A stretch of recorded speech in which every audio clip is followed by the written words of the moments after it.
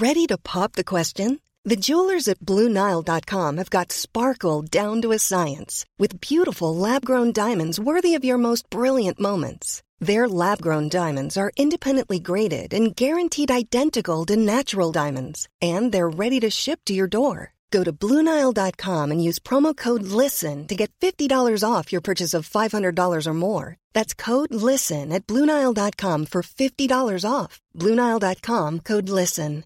Hiring for your small business? If you're not looking for professionals on LinkedIn, you're looking in the wrong place. That's like looking for your car keys in a fish tank.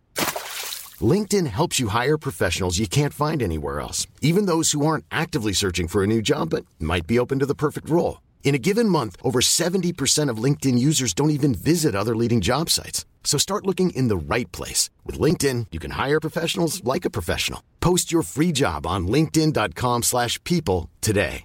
Hey, it's Paige DeSorbo from Giggly Squad. High quality fashion without the price tag. Say hello to Quince. I'm snagging high-end essentials like cozy cashmere sweaters, sleek leather jackets, fine jewelry, and so much more. With Quince being 50 to 80% less than similar brands. And they partner with factories that prioritize safe, ethical, and responsible manufacturing. I love that. Luxury quality within reach. Go to quince.com/style to get free shipping and 365-day returns on your next order. Quince.com/style.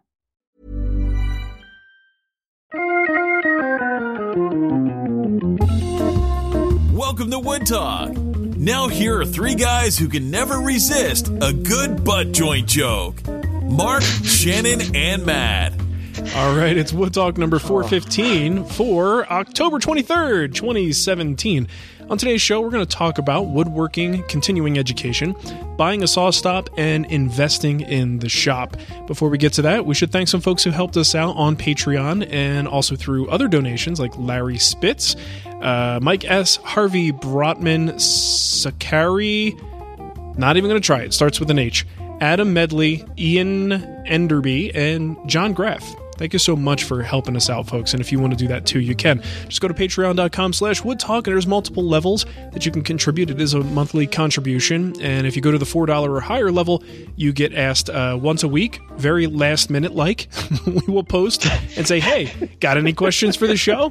Because I usually remember just a couple hours before we hit record. If we're lucky. So, but anyway, patreon.com/woodtalk is where you can go for all that info. And we, of course, appreciate everyone's support. Thank you for helping encourage us to continue doing the show and not quit. That was a close call a couple weeks ago, but we're back on track now.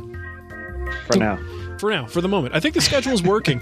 Though still, Shannon goes, hey, so regular recording time today? And I'm like, oh, we don't have another one like in the bank that I could just publish? It's really nice that on that Friday when that happens.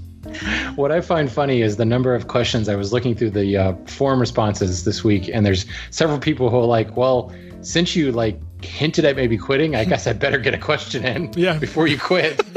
So it's like there's now this threat, you know. People are scared. You want to put in questions? You better do it now. The show's on the block. You never know. Any week now, we could just end it. Okay, well, let's get to what's on the bench. I had a pretty busy week and will continue having a busy week. The next week, I'm actually traveling. You know, I don't like to leave home, but I'm going to, because the sponsor said so. I mean, Matt knows what that's like, right, Matt? Oh, it's fantastic. Yes. I won't be going to Europe, but I will be going to a very strange place called Tennessee and doing a whole Powermatic thing there. So that it should be good. I'm actually looking forward to it. Last week I went to the Colorado Woodworkers Association. They had their monthly meeting, and I was able to just do a little talk on finishing, a little bit of a spiel. And it was great. It was a nice turnout. There was a lot of active members. It was one of those times, usually like these meetings, they have show and tell, right? And the work is typically, you know, what you might expect from a hobbyist club. And I brought some of my stuff, and that wasn't meant to be an insult. It was just, it's a very generic comment. So trying to, but no, seriously, put some distance between us and that comment. Yeah, let's just. I'm gonna give you a pass on that. Can we not dwell on that and forget that I said it, please? So I brought like my tilt top table, and the reason I did it was because it had a particular finish on it, and I wanted to bring things that represented the types of finish I wanted to talk about. So I wasn't picking projects to show, hey, look how good of a woodworker I am. It was examples of finishes. So I've got my little tilt top table there, and this one guy, I think the guy's name was Richard, and he comes up with this gorgeous federal style table with all like the bellflower inlay and all that stuff. I mean, if you ever seen federal stuff, if you haven't, look it up. It's not a style that I actually like in terms of like just my taste, but as a woodworker, holy smokes, I can appreciate some federal business. But anyway, this guy shows off this beautiful federal table, and then I walk up there as like the guest quote unquote instructor, and I'm like, oh, here's my tilt top table. It's made of cherry. It's like. I just felt very inadequate once I went up there. It tilts. Yay. Yeah, but they check it out. I even added this latch to it last week. Right. I love that you just added that. Like 5 years later. Dude, I had the hardware sitting here for 5 years. You know how long it took me to install it? 20 minutes. 20 minutes. It took me 5 years to get to it. It would take me longer to find it after 5 years. That's right. Mine was safely tucked away inside a cabinet. But so yeah, it was a ton of fun. A lot of talented woodworkers there. Very excited crowd and a knowledgeable crowd. It was some good conversations that came out of it. Had a lot of fun. So I like the Colorado woodworker guys and gals. There was mostly guys, though. It's always a sausage party, but it's a lot of fun. It's what it is. I'm sorry. Oh, and here's the best part, right? We're in the basement of a Rockler, and that's where they have like just their educational courses, seminars, and classes and things occur down there. And in the middle of my talk, I'm hearing this. It sounds like a jazzercise class coming from like an adjacent room. So oh, please tell me it was. No, even better. It was a pole dancing class.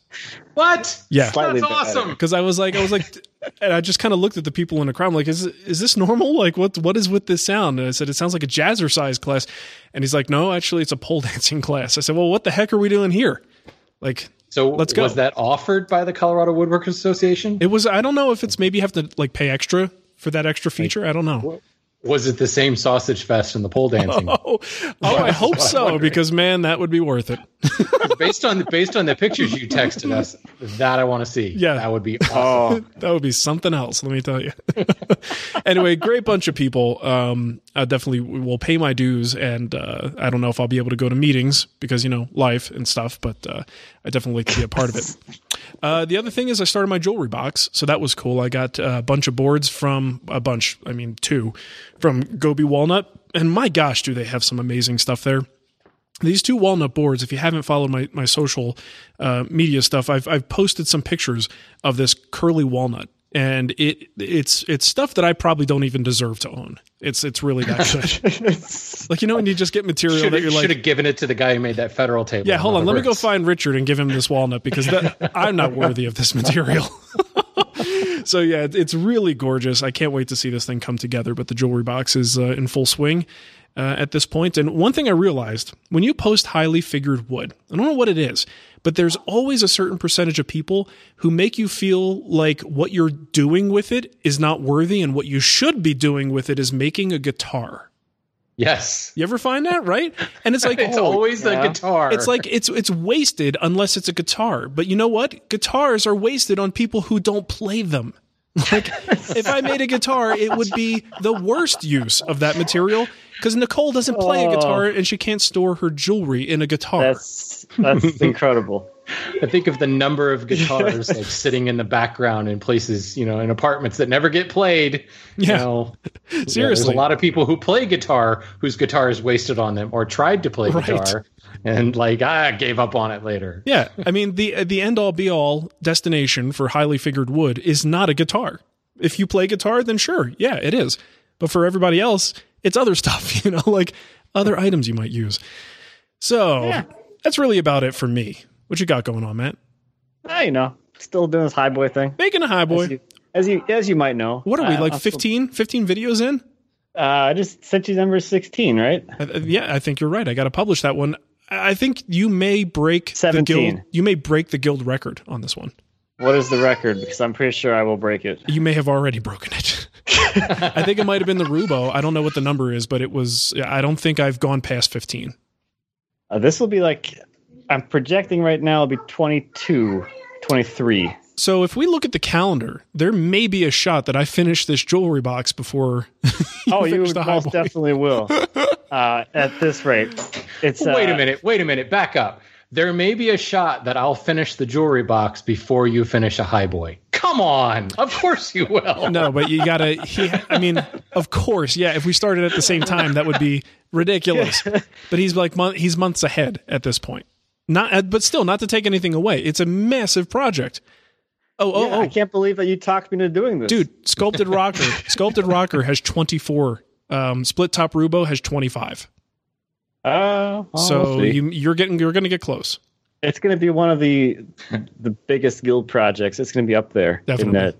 in that list. We're going to have to charge more for it. It's an extremely technical project. There's like a lot of little nuances that are in this thing. I mean, the woodworking it's okay. It's not earth-shattering woodworking. Like, you can cut Morse and 10 joints, you can do slide dovetails, you can do it. Like, that's the basics. But like all the little intricacies to make sure everything like actually works out, and like all the little things you got to think about, and all the little details you can add to make it your own. There's a lot of stuff to cover. Yeah, there is. It's crazy. It's a big project. Yeah. I mean, anyone who looked at that thing and didn't think it was going to be a lot of videos and a big project wasn't looking very closely. I mean, I think it's obvious that's it's a big one. Yeah. Well, I think you got to pay close attention to that, Matt. And if you think you're going to fall short, it's time to add some secret compartments. There you go. You can't get that close to the record and you got to beat the record by 2 episodes. Yeah. I can do some more design videos or something. You could spend. You could just something. you could do more on finishing. You spend 2 or 3 videos on that. Really break it down. I don't think I want to, but I don't want to. A little side segment on Matt's hair care corner. You could. How about what you're putting in the highboy? That's a whole video in and of itself. Probably nothing. There's nowhere to put in the house. We've got nowhere to put it. Actually, that's a good question. What are you doing with this thing? Well, we are going to be moving at some point, so I'm not super worried about it. But, I'll put it somewhere in a corner, and it'll be kind of like awkwardly placed, right? But for a while, temporary. and then I'll have somewhere to put it. But for now, yeah, it's not really going to have anywhere to go. Oh, didn't he tell you it's his sandpaper cabinet? It's a shop cabinet. That'd be fantastic. Going to the shop. Oh, I keep nuts and bolts and some sandpaper in it. This idea. If it wasn't so tall, I might actually do that. You just store power tools in it, man. That would not anger anybody. That would be awesome. I was saying that I was going to make a tool chest this year. Well, there you go. There you go. It's already done. You need to take like a screw and put it right into the knee of the cabriolet and then hang something on it. Oh my god! Yeah, hang your workbench dust brush and pan off of that. Oh man! You said you were trying to get hate mail earlier, Matt. So there you go. That'll I do don't get it. enough of it. So yeah, I think that might be a good way to go. Definitely, for sure. That is awesome. All right, Shannon, what do you got going on? Not a whole lot. I laid in bed a lot. Lazy. I really screwed up my back last week. And the good news is here's the funny thing. Thank you to everybody who sent emails thanking, well wishes and get well soon. That was very cool. It was very touching. But it's amazing how many men my age have back problems. And I was like, I'm just not going to be part of that number. I gotta fix that. But the good news is this wasn't like, oh, I've got a bad back, I hurt myself. I actually hurt myself doing yoga. So there at least was a reason for it. At least it wasn't like, oh, I bent over and oh, now I hurt real bad. No, I was in a downward dog and flipping to an upward dog, and it didn't work. And yeah, something just tweaked on yeah, you? it was my own dumb fault for pushing it a little too hard. But the good news is I'm back at it, and the postponed perch stool build that I was going to start last week, that starts tomorrow now. That's right. You don't have a yoga class today, do you? No, I specifically did not go today, just in case, because I don't want to have to go and you know how hard it is to push back a YouTube live event. The number of notifications that has to be sent in emails and Facebook updates, and there's still people that show up who then email you and go, "What the hell, man? Yeah. I was there on time. Right. Give me my content." So yeah, I didn't want to cancel it again. So yeah, I've not taken a yoga class since it happened. I may go after the live event tomorrow just because, why not? But yeah. Nice. So tomorrow I'll be making legs, turning legs, riving legs. I'm going to make an octagonal leg. But by the time you're listening to this, it will have been a couple days ago. So you'll just have to watch the recording. I'm going to have to tune in for that. I want to watch it. Saturday mornings are tough, though. I like to do 10 it. o'clock. 10 o'clock your time. Yeah. It's mid. I mean, what I should say is weekends are tough. Like kids are home 24/7. It's all about family stuff. I can't get away from it. But I love recorded. it. You can watch it anytime. No, I want to watch it live though. I understand the thing. I get that all the time with Friday Live. Like people get upset because they can't see it live. There's something about that live interaction that's a lot of fun. And then I could heckle you while I'm there. Yeah, that's the only reason I don't have a Nicole to moderate the chat room, so most of the heckles I just miss. Yeah, it's like somebody was saying talking smack about you. Oh, hi Shannon, this is your yoga instructor. I missed you in class yesterday. Okay, so what do we got next here? What's new? Actually, I don't know. We've got a few things here too. I think Shannon really knocked it out of the park with putting stuff in this section today.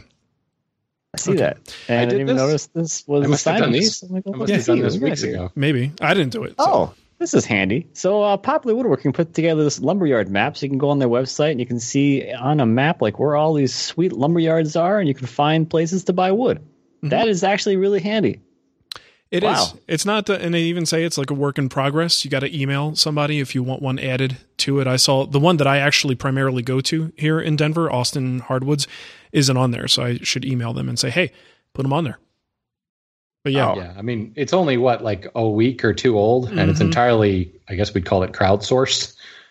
So yeah, because I posted something about this in the Hanchel School forum, and it was funny. There's a lot of people like, I can't believe such and such not listed. It's like, well, then email them and get it listed. You're the one who has to suggest it. That's the whole idea. That's good stuff, and I appreciate what they're doing because they're, there's always been Wood Finder, right? Punch in a zip code, and Wood Finder has stopped being helpful like 6 years ago because it's I don't know, for a while they did like a sponsored thing, but now it's just a lot of wholesale yards or a lot of places that aren't really lumber yards, and it's just become incredibly ineffective. So I appreciate that they're not just like already populating it with a bunch of stuff and relying on people's experiences. In other words, if you had a bad experience at the yard, don't list it on the map. Why would you send other people there? Yeah, I mean, if you go at this like a traditional search for any business, you're going to find a lot of places that are just dealing with the construction industry, and they are, the difference between a lumber yard and a hardwood dealer. And I think a list like this, that's a concise go-to list, is fantastic because a lot of times it's those little off the beaten path kind of shops that you might have to call ahead of time or whatever, things like that, where you can get some of the best deals, but you're not going to really find them necessarily, at least easily, through traditional searches. So I'm looking forward to this. It looks good. Good stuff. Okay, I guess I got the next one. Matt says, "What's up, guys? Hey, I'm sure this has been passed around by now, but if not, check it out. Phil Lowe has a 5-part series called The Art of Woodworking on his town's community channel, BevCam. So it's a YouTube playlist. We'll put that link in the show notes for you, but it just looks like, imagine taking a video class, or recording a seminar with Phil Lowe. It looks lengthy and informative, and I highly suggest you check it out." So in other words, I haven't seen it. I watched, I pressed play, and then I did other things on different tabs in my browser while I listened. Oh yeah, this is definitely lengthy. Yes, but that's good. If you really want to sit down and get into the meat of the issue, that's the kind of stuff you want to watch. Oh yeah. Different topics. Oh yeah, it looks good, right? Feels fairly entertaining too. So I think it's probably a good. I like his accent. Thing to watch. I just think it's kind of cool that this exists, like on the Community Access channel. I remember Pete Galbert did something like this in his by his old shop. And it's still out there. Like he basically built a Windsor chair or talked through a Windsor chair, and it was just on Community Access, which is kind of cool. Nice. I like it. Good stuff. Let's see. This next one, again, not sure where it came from, but it's called The Atomic Box. And it's a YouTube video that it's another one of those like, wow, this guy is cool. Like at first I thought he was building a guitar. Like imagine making a guitar out of like a segmented turning, like little tiny blocks all laminated together. But it's basically, and it might not have been a guitar. But to me, that's what I saw was a guitar. Imagine like this, an outline of a guitar with a chest of drawers stacked inside of it. But the front of the chest of drawers is redwood, and he actually like singes the edge, so you get this kind of like sand shading gone wrong, like burnt on the edge. It's way cool. I mean, the figure in the redwood is really just interesting to begin with, but lots of negative space, just a really, really cool design. And of course, he actually does a very detailed build as well. So it's a lot of fun to watch. Good stuff, man. I'll tell you, this is one of those videos that if I didn't have 10 years into this and the momentum and a little bit of name recognition just from being around for a long time, like if I were new, I would watch this and say, screw it. Like, what can I contribute to the world when some dude with an artistic eye and skill is making videos like this? Like the video content is 10 times better than mine. The building of what it is like way more artistic than I could ever come up with. You know, it's a very original, cool looking idea, but it's almost, I think Vanderlist and I used to talk about this all the time, like videos that we would see that make us go, why are we even bothering? With this, right. You know what I mean? So yeah, it's KRT Wood is the channel, and he does a fantastic job. And by the way, he calls it the atomic box because now that I'm looking at it, maybe because it looks like a mushroom cloud. That's that guitar shape. I was kind of wondering the same thing. It looked a little more like a volcano initially, but see, what does that tell you about me? I'm a peace-loving, kind of music-loving hippie. You just want to do yoga all day. He says mushroom cloud, and I see guitar, man. Cool. All figured woods of guitars, right? That's all. Yeah, that's all it should be. That was it. Is I figured redwood. He also does. Did you guys notice this? Most of the video is black and white, but then as soon as he paints the center section or dyes it with that yellow color, then everything goes into color. Yeah, and if you haven't seen Kevin's videos before. Oh, yeah, exactly like that, actually. If you haven't seen Kevin's videos before, I dropped this in here, so I'm really glad that Shannon read it so I don't have to describe this thing, because I had no idea how I was going to describe it. Mm-hmm. But Kevin's videos, when he does little like crazy like art kind of pieces or like creative, ridiculous things, they're all like this.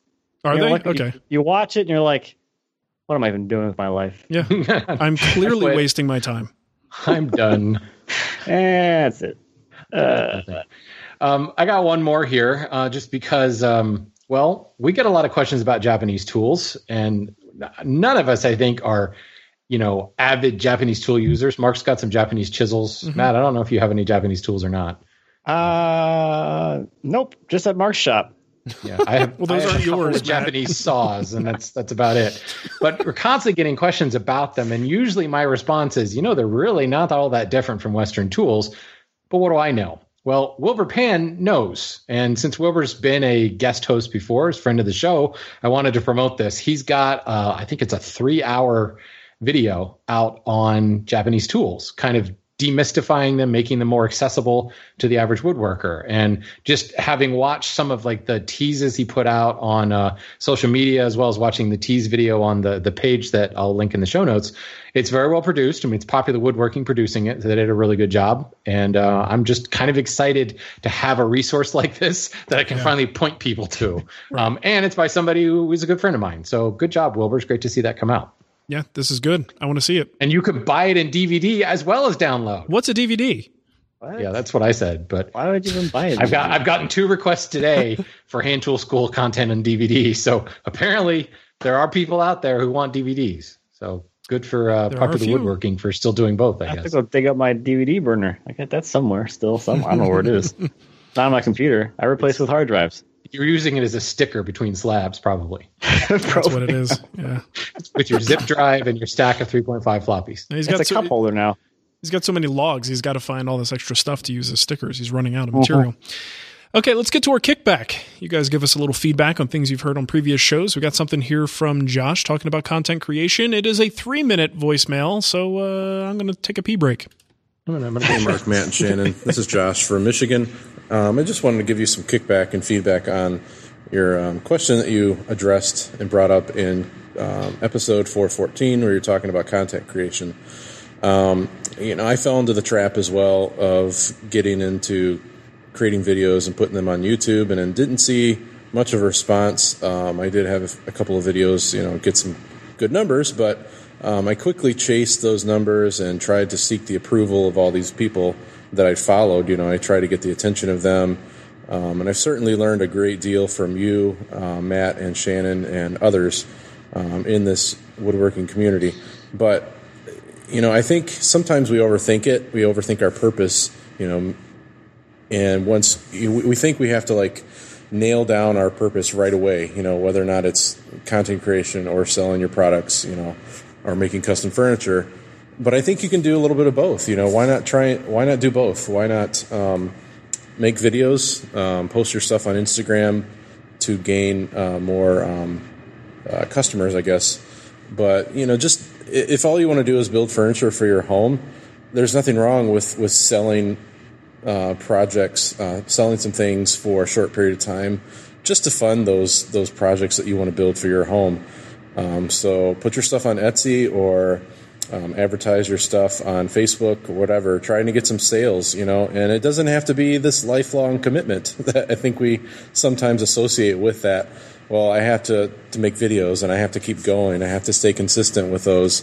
No, I think you can do those things for a short period of time to just fund your hobby.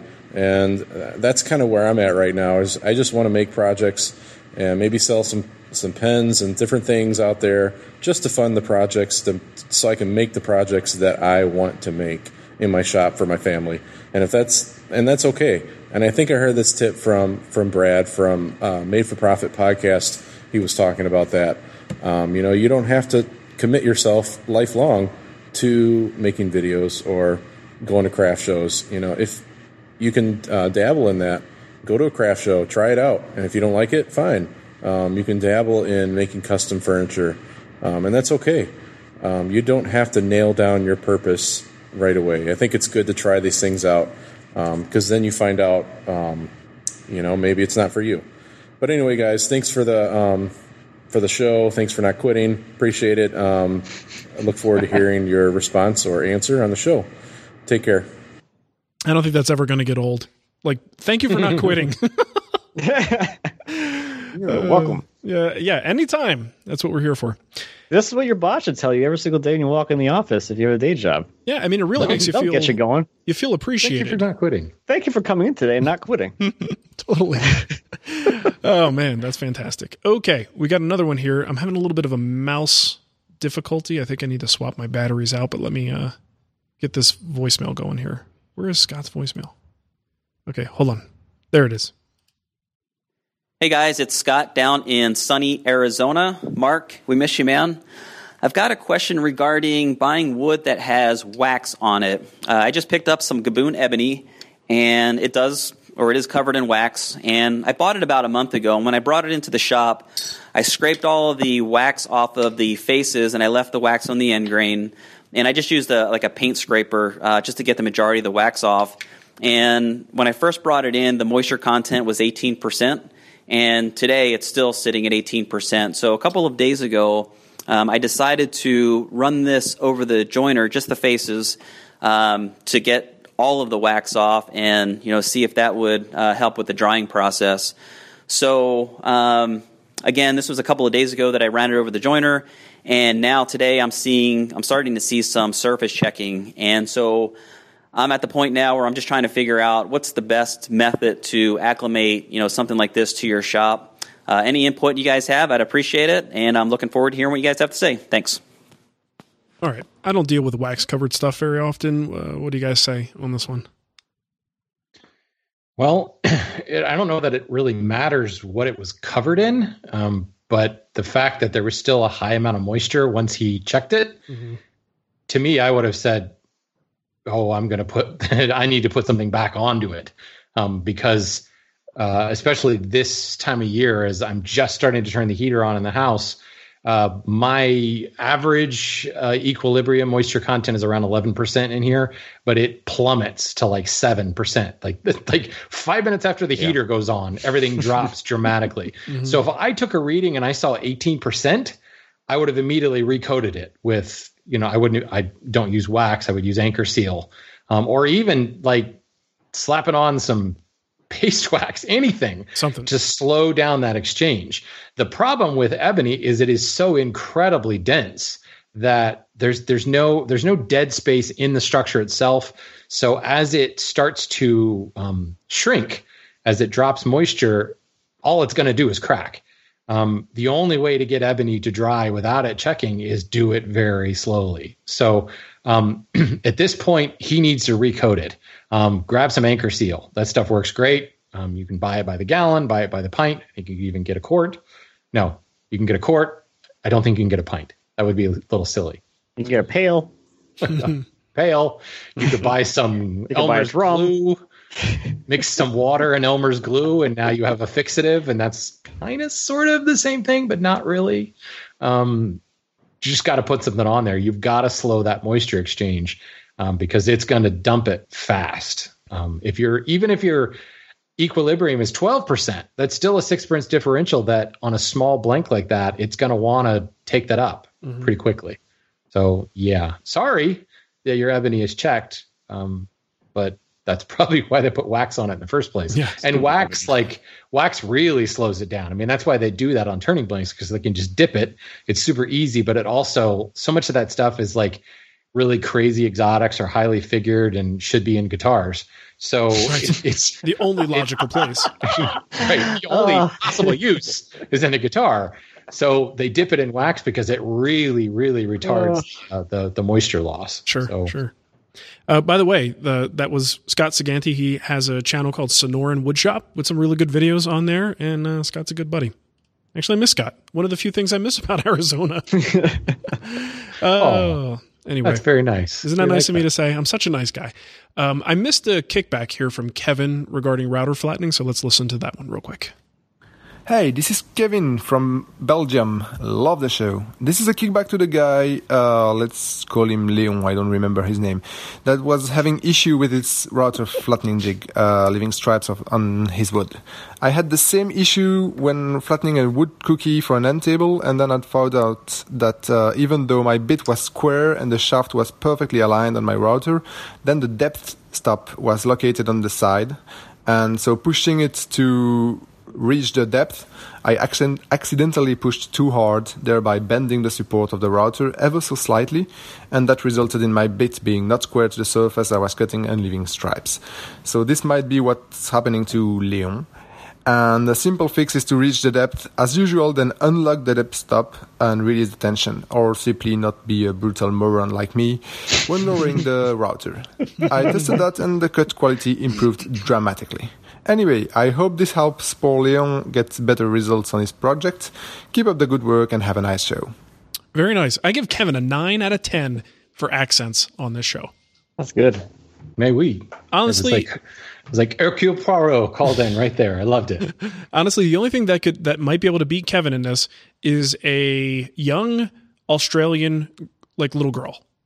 That is one of the most adorable accents you will ever hear in your life. So anybody who has a young daughter or a niece or some young, I'm thinking like maybe 6 years old, 7 years old with an Australian accent, freaking adorable. Have her call in and leave a woodworking question. That would be fantastic. I'm going to say Stu from Stu's Shed, but your daughter's now too old. Sorry. Yeah, if you're Mark like some young. Oh, easy.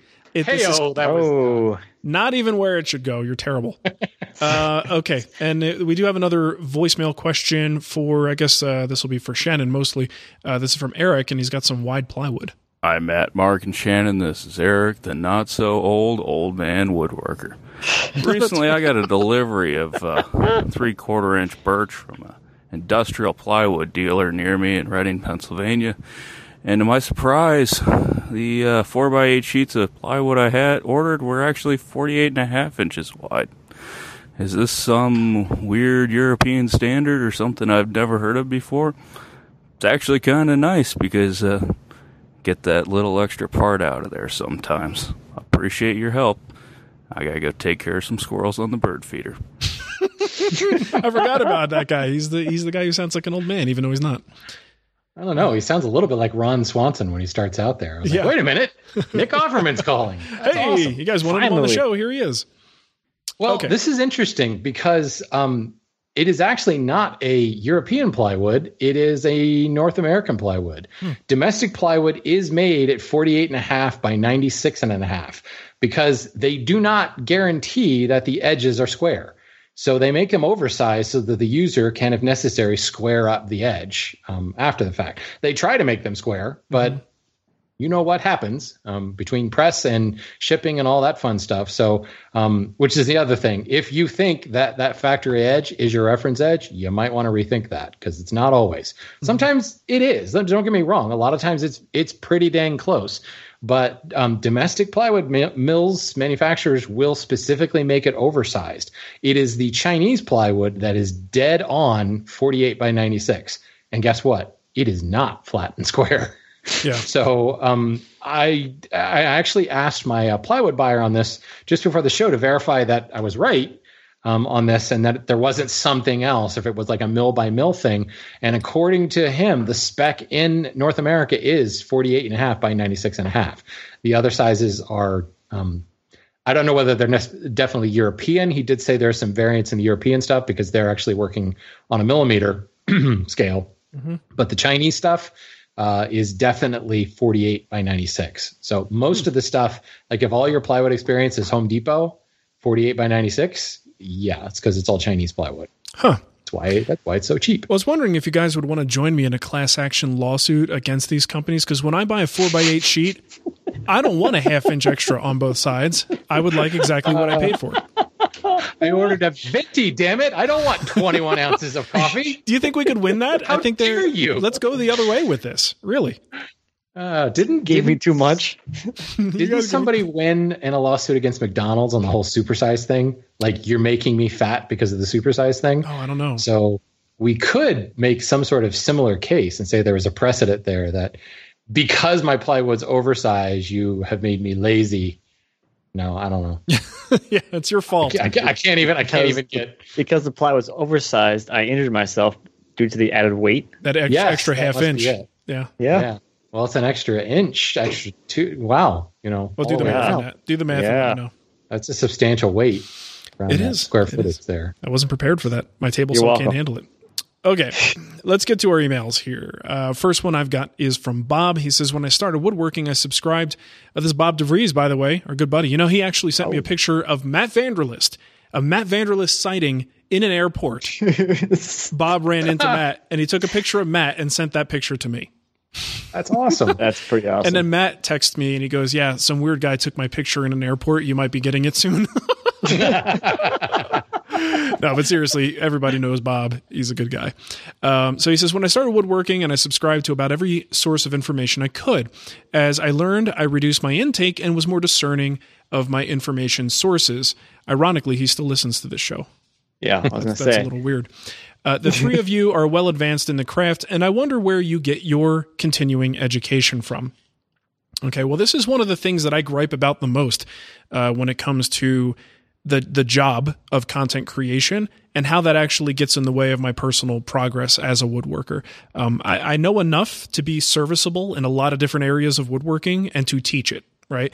But I still have cut myself short into more advanced topics and experimental topics. I probably will not be building a atomic cabinet or whatever he called that thing. I will not be building one of those anytime soon, or at least thinking of that. That's not where my head goes. So it is sometimes a little bit depressing to me that I feel like my growth as a woodworker is a little bit stunted by the fact that I'm constantly teaching and constantly putting out content. That said, the places I do still get my information, I haven't taken one in a while, but I love taking classes. And you guys, both of you can attest to this as well. Being able to go to that class and just unplug for, 5 days, however long it is, and only be focused on making that project and doing woodworking, talking woodworking, and learning as you go is one of the best experiences that you can have as a woodworker. So I enjoy that, and that allows me to learn directly from a woodworker I'm influenced by or that I admire. Excuse me. And I think my learning generally as a producer and teacher is very targeted. Like how do I put this? There's no passive learning anymore. I don't have enough time to just watch stuff because it's woodworking. And then I pick up what I pick up. That doesn't happen anymore. I just don't have enough time with family life and other things I have to do. So the learning I do these days is very deliberate and focused. I have to seek it out. I hit a point on something that I'm not familiar with. For instance, the resin casting for the Woodworkers Fighting Cancer project. I mean, I've worked with epoxy, but I've never done casting. So I didn't just go and watch all of Peter Brown's videos. I just called Peter Brown and said, hey man, I need some help. And he gave me some tips and pointers from, as a person with a lot of experience. And I learned a lot about it, but it was very targeted because I needed it at that moment. So I do kind of, I sort of pine for the days when I used to just have enough time to just peruse stuff and watch stuff for the fun of it and pick up what I pick up, because this is just what, how I choose to spend my time. So I'm curious, just very quickly from you guys, how would you answer this question? Very similar. Yeah. I look for very, very specific things. And when I do go looking for information, it's usually because I'm really far down some rabbit hole somewhere. Yep. When I started building Windsor chairs, I was like, okay, I learned to build a stack back chair. Now I want to do like cooler types of chairs. And I sought out, Pete Galbert, Curtis Buchanan, guys have been doing it for years and years and years with very specific questions. Like this perch that I'm going to build this weekend. The beauty of the perch is it's designed for whoever is sitting in it. So it's a very ergonomic stool.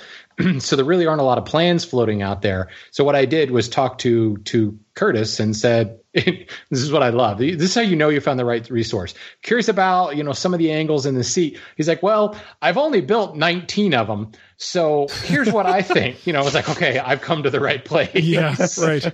So it just like you said, Mark, it's usually a very specific question. It's not how do I build this stool? It's what is the best resultant angle for the front leg on a perch stool? It's like, okay, now you've got something to go from there. Right. If it is more general learning, it's because I'm like going to a whole new world. Like I want to learn more about marquetry. So, I just look for marquetry stuff.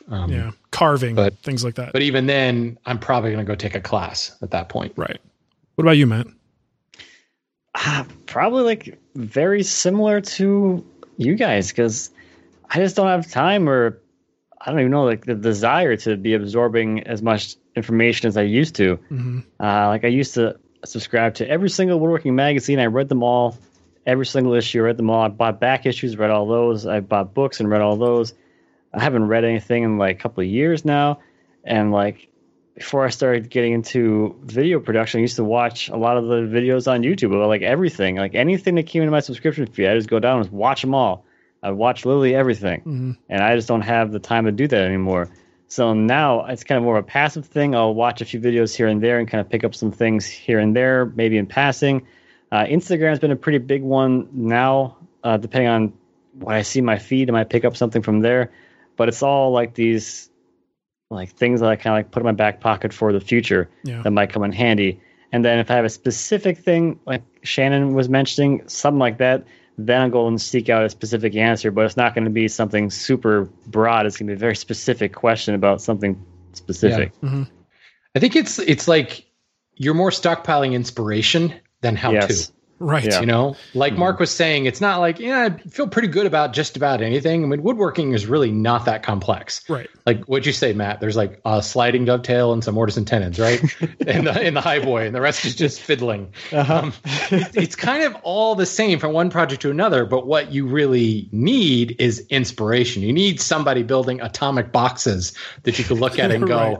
I really like that aspect. I want to incorporate that into my next project. And that's, I think, why Instagram is kind of taken off from a woodworking community perspective, is because it is so visual, or like the learning I'm doing is not really woodworking, but like I've bought design books and read like design stuff, like it had nothing to do with furniture, had nothing to do with any particular product. It was design principles. And that's where I find myself focusing my learning now. It's less in woodworking and more about kind of overarching topics. Sure. Makes sense. All right, Matt, your question's up. All right. Well, there we go. Hi, guys. So my husband listens to your show all the time, and I have to say you guys are very entertaining. Ooh. Wow. All right. Look at us. All right. Our road trips consist of listening to wood talk or children's music. I definitely prefer your voices over the itsy bitsy spider. Oh, come on. Everybody loves What about little... our voices doing the itsy bitsy spider? Yeah, let's do it. Itsy bitsy spider. Went out the water spout. Okay. Down came the rain. And everybody stopped singing. Everybody but Matt. I'm going to sing it a diminished fifth away from Matt to make it sound evil. Dude, you know the cutest thing? It's like a stupid parenting thing. But Ava now, she's starting to do the little spider thing. So every time she hears that song, she puts her hands up. It's adorable. Anyway. Oh, yeah. It's pretty cute. Jared did that. You know You've trained a nice little Pavlovian dog. She just does. She doesn't do any movement. She just makes a diamond shape with her fingers and keeps it above her head. Good enough. You know what I mean, Daddy. She's not that advanced yet. As long as she's not making beaver hearts, we're good. Yeah. God. That calls for disciplinary action. Yeah, there would be a problem if that was happening. Oh, I gotta find my spot in this. Anyways. Thank you, Mark. A SawStop PCS 175 has been on my husband's wish list for a long time. As a woman, I would love to see new countertops and backsplash in my kitchen instead of another table saw. Another table saw. Nice. He's getting 2 table saws. He's going to keep the old one, too. Woo! But then, this could potentially save some fingers or even a hand from being cut off. Maybe I could see that as an investment. So since I've never been able to surprise my husband with anything, I thought this might be a good time to finally do that. But there's where my questions come in. What do I get? Where should I look? We live in northern Minnesota, so obviously buying on the internet is a must.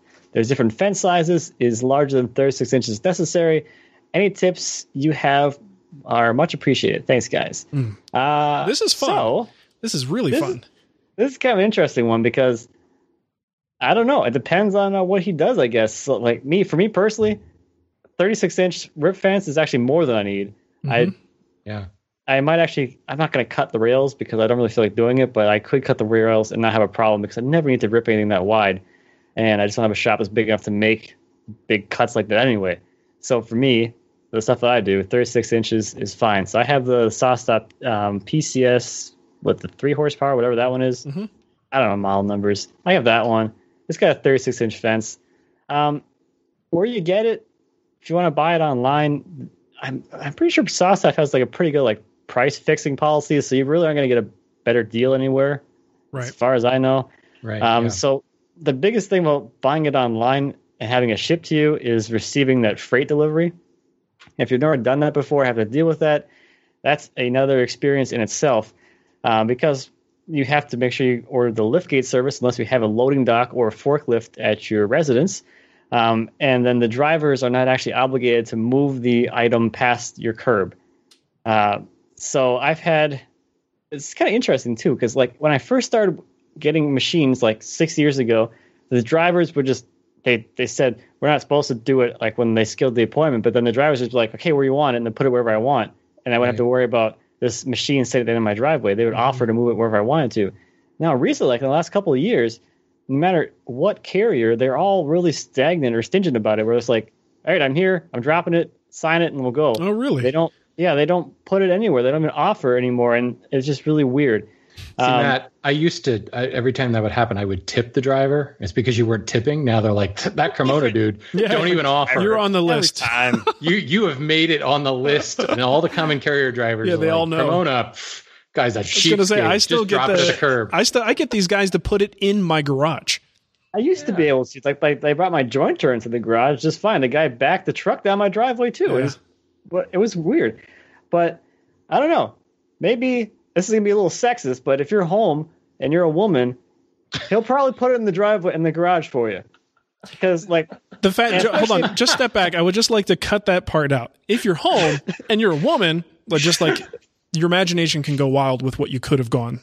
Here's the thing: like when Lindsay was pregnant, I would send her to Menards to get the supplies for stuff because the guys would load all the stuff for her. Yeah, that's awesome. No one offers when I'm there. They'll walk by me. I'm moving stacks of concrete. No one offers. I'll send her to buy 26 bags of 60-pound or 80-pound bags of mix. They'll load the whole truck for her, and she comes home. And it's weird. It's just the world we live in. You got to show a little leg, Matt. Just, I'm there like half nude. They're like, cover up, dude. Now we want to see. Like, I'm trying to get some free service over here. Not working. Need to do a consultation with Kyle Toth. Figure out how he manages to pull it off. He's very good at that somehow. Walking around naked. Yeah, it doesn't take a lot of skill, but just keep from getting caught, I suppose. So anyway, back to the question. It sounds like he kind of knows what he wants. He's kind of made that clear. So just get what he says he wants, and then hopefully get it into the shop for him and surprise him that way. Otherwise, surprise, honey, there's this thing at the end of the driveway. It weighs 500 pounds. Good luck. I don't know. It's blocking your car in, so you're going to have to move it. Yeah, you can't get into the driveway today. I don't know any woodworker who'd be upset by that. Seriously. If I see something, it doesn't, even if I ordered it, I know it's coming. When I come home and I see like a delivery that's there for me, I get excited about it. So yeah, he'll be fine. But I think I'm going to agree with you on that, Matt. I think he doesn't need to go much larger unless he's doing specific things. He's probably going to be okay with that 36. Amazon has a lot of sheet goods. I can't imagine most people would need that full. Totally. I've seen yours. It's just a place for you to put crap. It is. It's too much room. I actually don't need it. It's just extra space that never gets used, and I put like a miter gauge over there. The other thing is places to buy. Like you said, it's generally fixed pricing. You're not going to see much, but keep in mind, I think every spring is it, which may not work for her timing, but I think they usually do the free mobile base deal, and that's probably as good of a deal as you're going to possibly get. And once that's on, you can get that with any vendor. So you might want to give her your Amazon affiliate code and send her that link, Matt. Oh yeah. I mean, if she's got to make a purchase and she doesn't care where she buys it from, why not go from Amazon? Tip on the liftgate service. At some point when you buy something like that, you will frequently get a call from the freight company, and they usually schedule the delivery. That is your point. And they don't tell you this, but this goes back to what Matt was saying. That's your point to say, oh, by the way, I need a liftgate. Because if you don't, chances are they may show up without one, and then you're like, okay, what now? Because you obviously need a liftgate to get it into a residential location. So when they call to confirm your shipment, that's when you want to make sure they know about it. Good. And FYI, there's generally an upcharge for that. Yep. Yeah. Most carriers, which is why when the carrier is booked, like a lot of times, like if you order from Grizzly, there's a little checkbox that says, do you need a liftgate? Right. Because they're getting charged by, I think they use ProLogic now. Doesn't matter. Who are the carriers? They're getting charged for that liftgate because obviously every truck on their fleet doesn't have that. And if you need that, then that's got to be booked accordingly. So yeah, it's important. But I still tip the driver anyway. I don't. I've never tipped a driver. Well, I don't have any cash. Actually, what I do is, here's a tip. Here's a tip. Here's how you use a table saw. Not subscribe to my YouTube channel. A woodworking tip. Here's my sticker. Yeah. Here's a sticker for you. I heard these are very valuable. Stickers. Instagram told me they're very valuable. Everyone's got them now. Here's mine. Where's yours? You showed up to my shop without a sticker? What's wrong with you? Let me get your woodworking career off the ground. Here's a sticker. All right. Moving on. Save us from that, Shannon. I got a question here from David, and I'm gonna David. I may abbreviate some of this. Basically, he runs a one-man custom cabinet shop in Denmark. My business is formally only 1 year old, but I've been working for 10 years. He's doing well. He's getting good feedback from his customers. He's building good stuff. But at this point, let's see. The furniture he's looking for, raised panel doors, wardrobes, a lot of cabinetry type stuff. And his customers are kind of pushing towards higher quality type stuff. So right now he does all of his work mostly in the Festool universe. He's using a Traxol to break down stuff. He's using the CMS table saw router table for the rail and style works and the cabinetry. And he feels like he's kind of hit a wall, and he's wondering, should I make the investment to a joiner planer and a big sliding machine? He's done a little bit of digging around, and he's talking $16,000 to $18,000 worth of equipment. Would be financed with a business loan. So the real question is, should I invest in the professional equipment sooner rather than later to increase speed, quality, as well as to expand my repertoire of products? Or should I hold on for a bit and spend the extra time adjusting fences, track sawing expensive goods, etc.? So I just thought that was kind of an interesting question at heart, because as a business owner, obviously you've got to be really concerned about overhead and what kind of expenses are going into the business. My take on this, and again, not being a business owner, But having worked in businesses for many years, and this is kind of where we are at the lumberyard right now, I would rather be, if business is going well now and you've done the math and you say, okay, this would be a loan, a business loan for this, but assuming you've done the math and figured out what's the payment going to be, what's that going to do to me, how long is the term, can I actually do this? In other words, the loan itself won't be a hardship.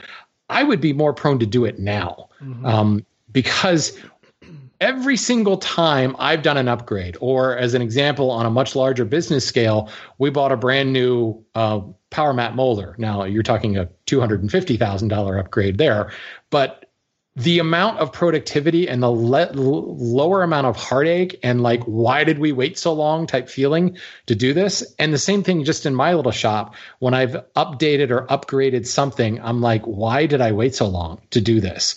Like, life is so much easier. And here's the thing. There is a very real potential when you're running a one-man shop like that, of burnout.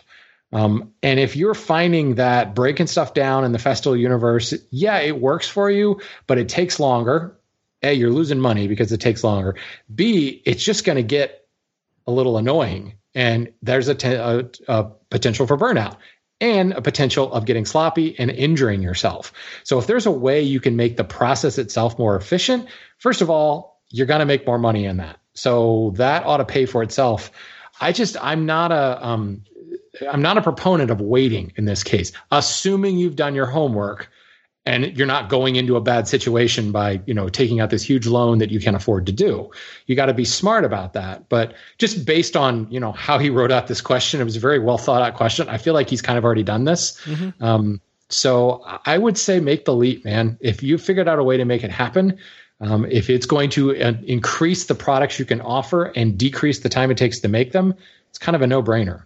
Well, not only that, he mentions that he doesn't have a jointer and planer, so he's buying everything pre-surface, which means he's very limited in his materials, and he's paying more and getting less. So that alone from day one will start in at least one aspect saving him money that can be put against the cost of what he, the tools that he just acquired. Yeah. And I think some might say, well, is there a middle ground? Do you have to spend $16,000, $18,000 worth of equipment? I think in his case, he has a very good idea of what he's building. So, when you go to middle ground, you're looking at a machine that's more flexible, right? That can offer kind of good of a bunch of stuff. He already knows what he needs. I say go there, go all the way there and get that dedicated system, that sliding saw, that European sliding saw is looking for, is going to kick some serious butt when it comes to that cabinetry work. When it comes to breaking down sheet goods and stuff like that, you're just not going to find anything better that's going to be that precise. It's going to allow you to do all that. So, I don't know. I just think it's kind of an interesting question, because there's a lot of people, I think, who would be a little risk adverse and say, well, wait until you got it. And I just don't agree. There's also a lot of people who wouldn't be, risk adverse to this and would go in and buy the stuff even before they have customers. So the fact that this guy's already doing well and has a shop and he's got clientele, this is only going to be a plus for him. I think this is a smart investment for him to jump, go all in. Yeah, seriously. The way he's going to grow his clientele is by having his current customers go, wow, his stuff is awesome. Yeah, good turnaround time, good quality. And we should say, I skipped over this, but I currently have 5 big projects lined up and 10 more in the pipeline. Yeah. So, all right. Yeah. Think about if you increase the efficiency on those 10 in the pipeline, you would be well on your way to paying off that loan. Totally. So, congratulations. Yeah, by the way, that's David. Good. That's a good awesome story to hear. It's exciting to see her. Totally. All right. Well, I think that just about does it for the show. If you want to help us out, you just go to the iTunes store. People still use iTunes. It's amazing, but a few people do. Kind of weird. It is, right? Click on, look us up first, and then click on ratings and reviews, and leave us a rating that you think is consistent with our performance. And let's see, we've got a couple fun ones here. John says, the Three Amigos, top-notch podcast. I enjoy every episode, which unfortunately I can't say my wife would agree. Here's a wife who doesn't like the show. I started to give a 4-star rating because I've never had my questions answered, but realized I've never asked one. Keep up the good work, guys. Oh, that's great. And then good way to get them not answered. Geekin' in Utah says, 3 guys who know how to talk about wood. How often do things do exactly what they say on the tin? informative and entertaining, and full of giggles. What could be better? There you go. Hey, that's Matt's contribution. You're welcome. You're welcome, world. All right, so Shannon, give him the contact info, and we'll get out of here. I'm still on that Three Amigos comment. I want to go watch that now. Brother to brother and everyone. The infamous Brave amigo. Let's see. If you have comments, questions, or want to tell Mark that he should build a guitar, there are several ways that you can do that. Send us a voicemail using your very own voice memo app and send it to woodtalkonline@gmail.com. You could also type it out, woodtalkshow.com/contact, and go to our website, woodtalkshow.com. Go to this episode, leave your comment at the bottom. There's lots of different ways you can do that. You can also find us on the Instagrams and the Facebooks and the Twitters and all of those fun things. So thank you for listening to our show. Yes. All right. Well, thanks, everybody. Have a great woodworking week, and we will catch you next time. Bye-bye. Goodbye, itsy bitsy spider. Mom deserves the best, and there's no better place to shop for Mother's Day than Whole Foods Market. They're your destination for unbeatable savings, from premium gifts to show-stopping flowers and irresistible desserts. Start by saving 33% with Prime on all body care and candles. Then get a 15-stem bunch of tulips for just $9.99 each with Prime. Round out Mom's menu with festive rosé, irresistible berry chantilly cake, and more special treats. Come celebrate Mother's Day at Whole Foods Market. Even when we're on a budget, we still deserve nice things. Quince is a place to scoop up stunning high-end goods for 50 to 80% less than similar brands. They have buttery soft cashmere sweaters starting at $50, luxurious Italian leather bags, and so much more. Plus, Quince only works with factories that use safe, ethical, and responsible manufacturing. Get the high-end goods you'll love without the high price tag with Quince. Go to quince.com/style for free shipping and 365-day returns.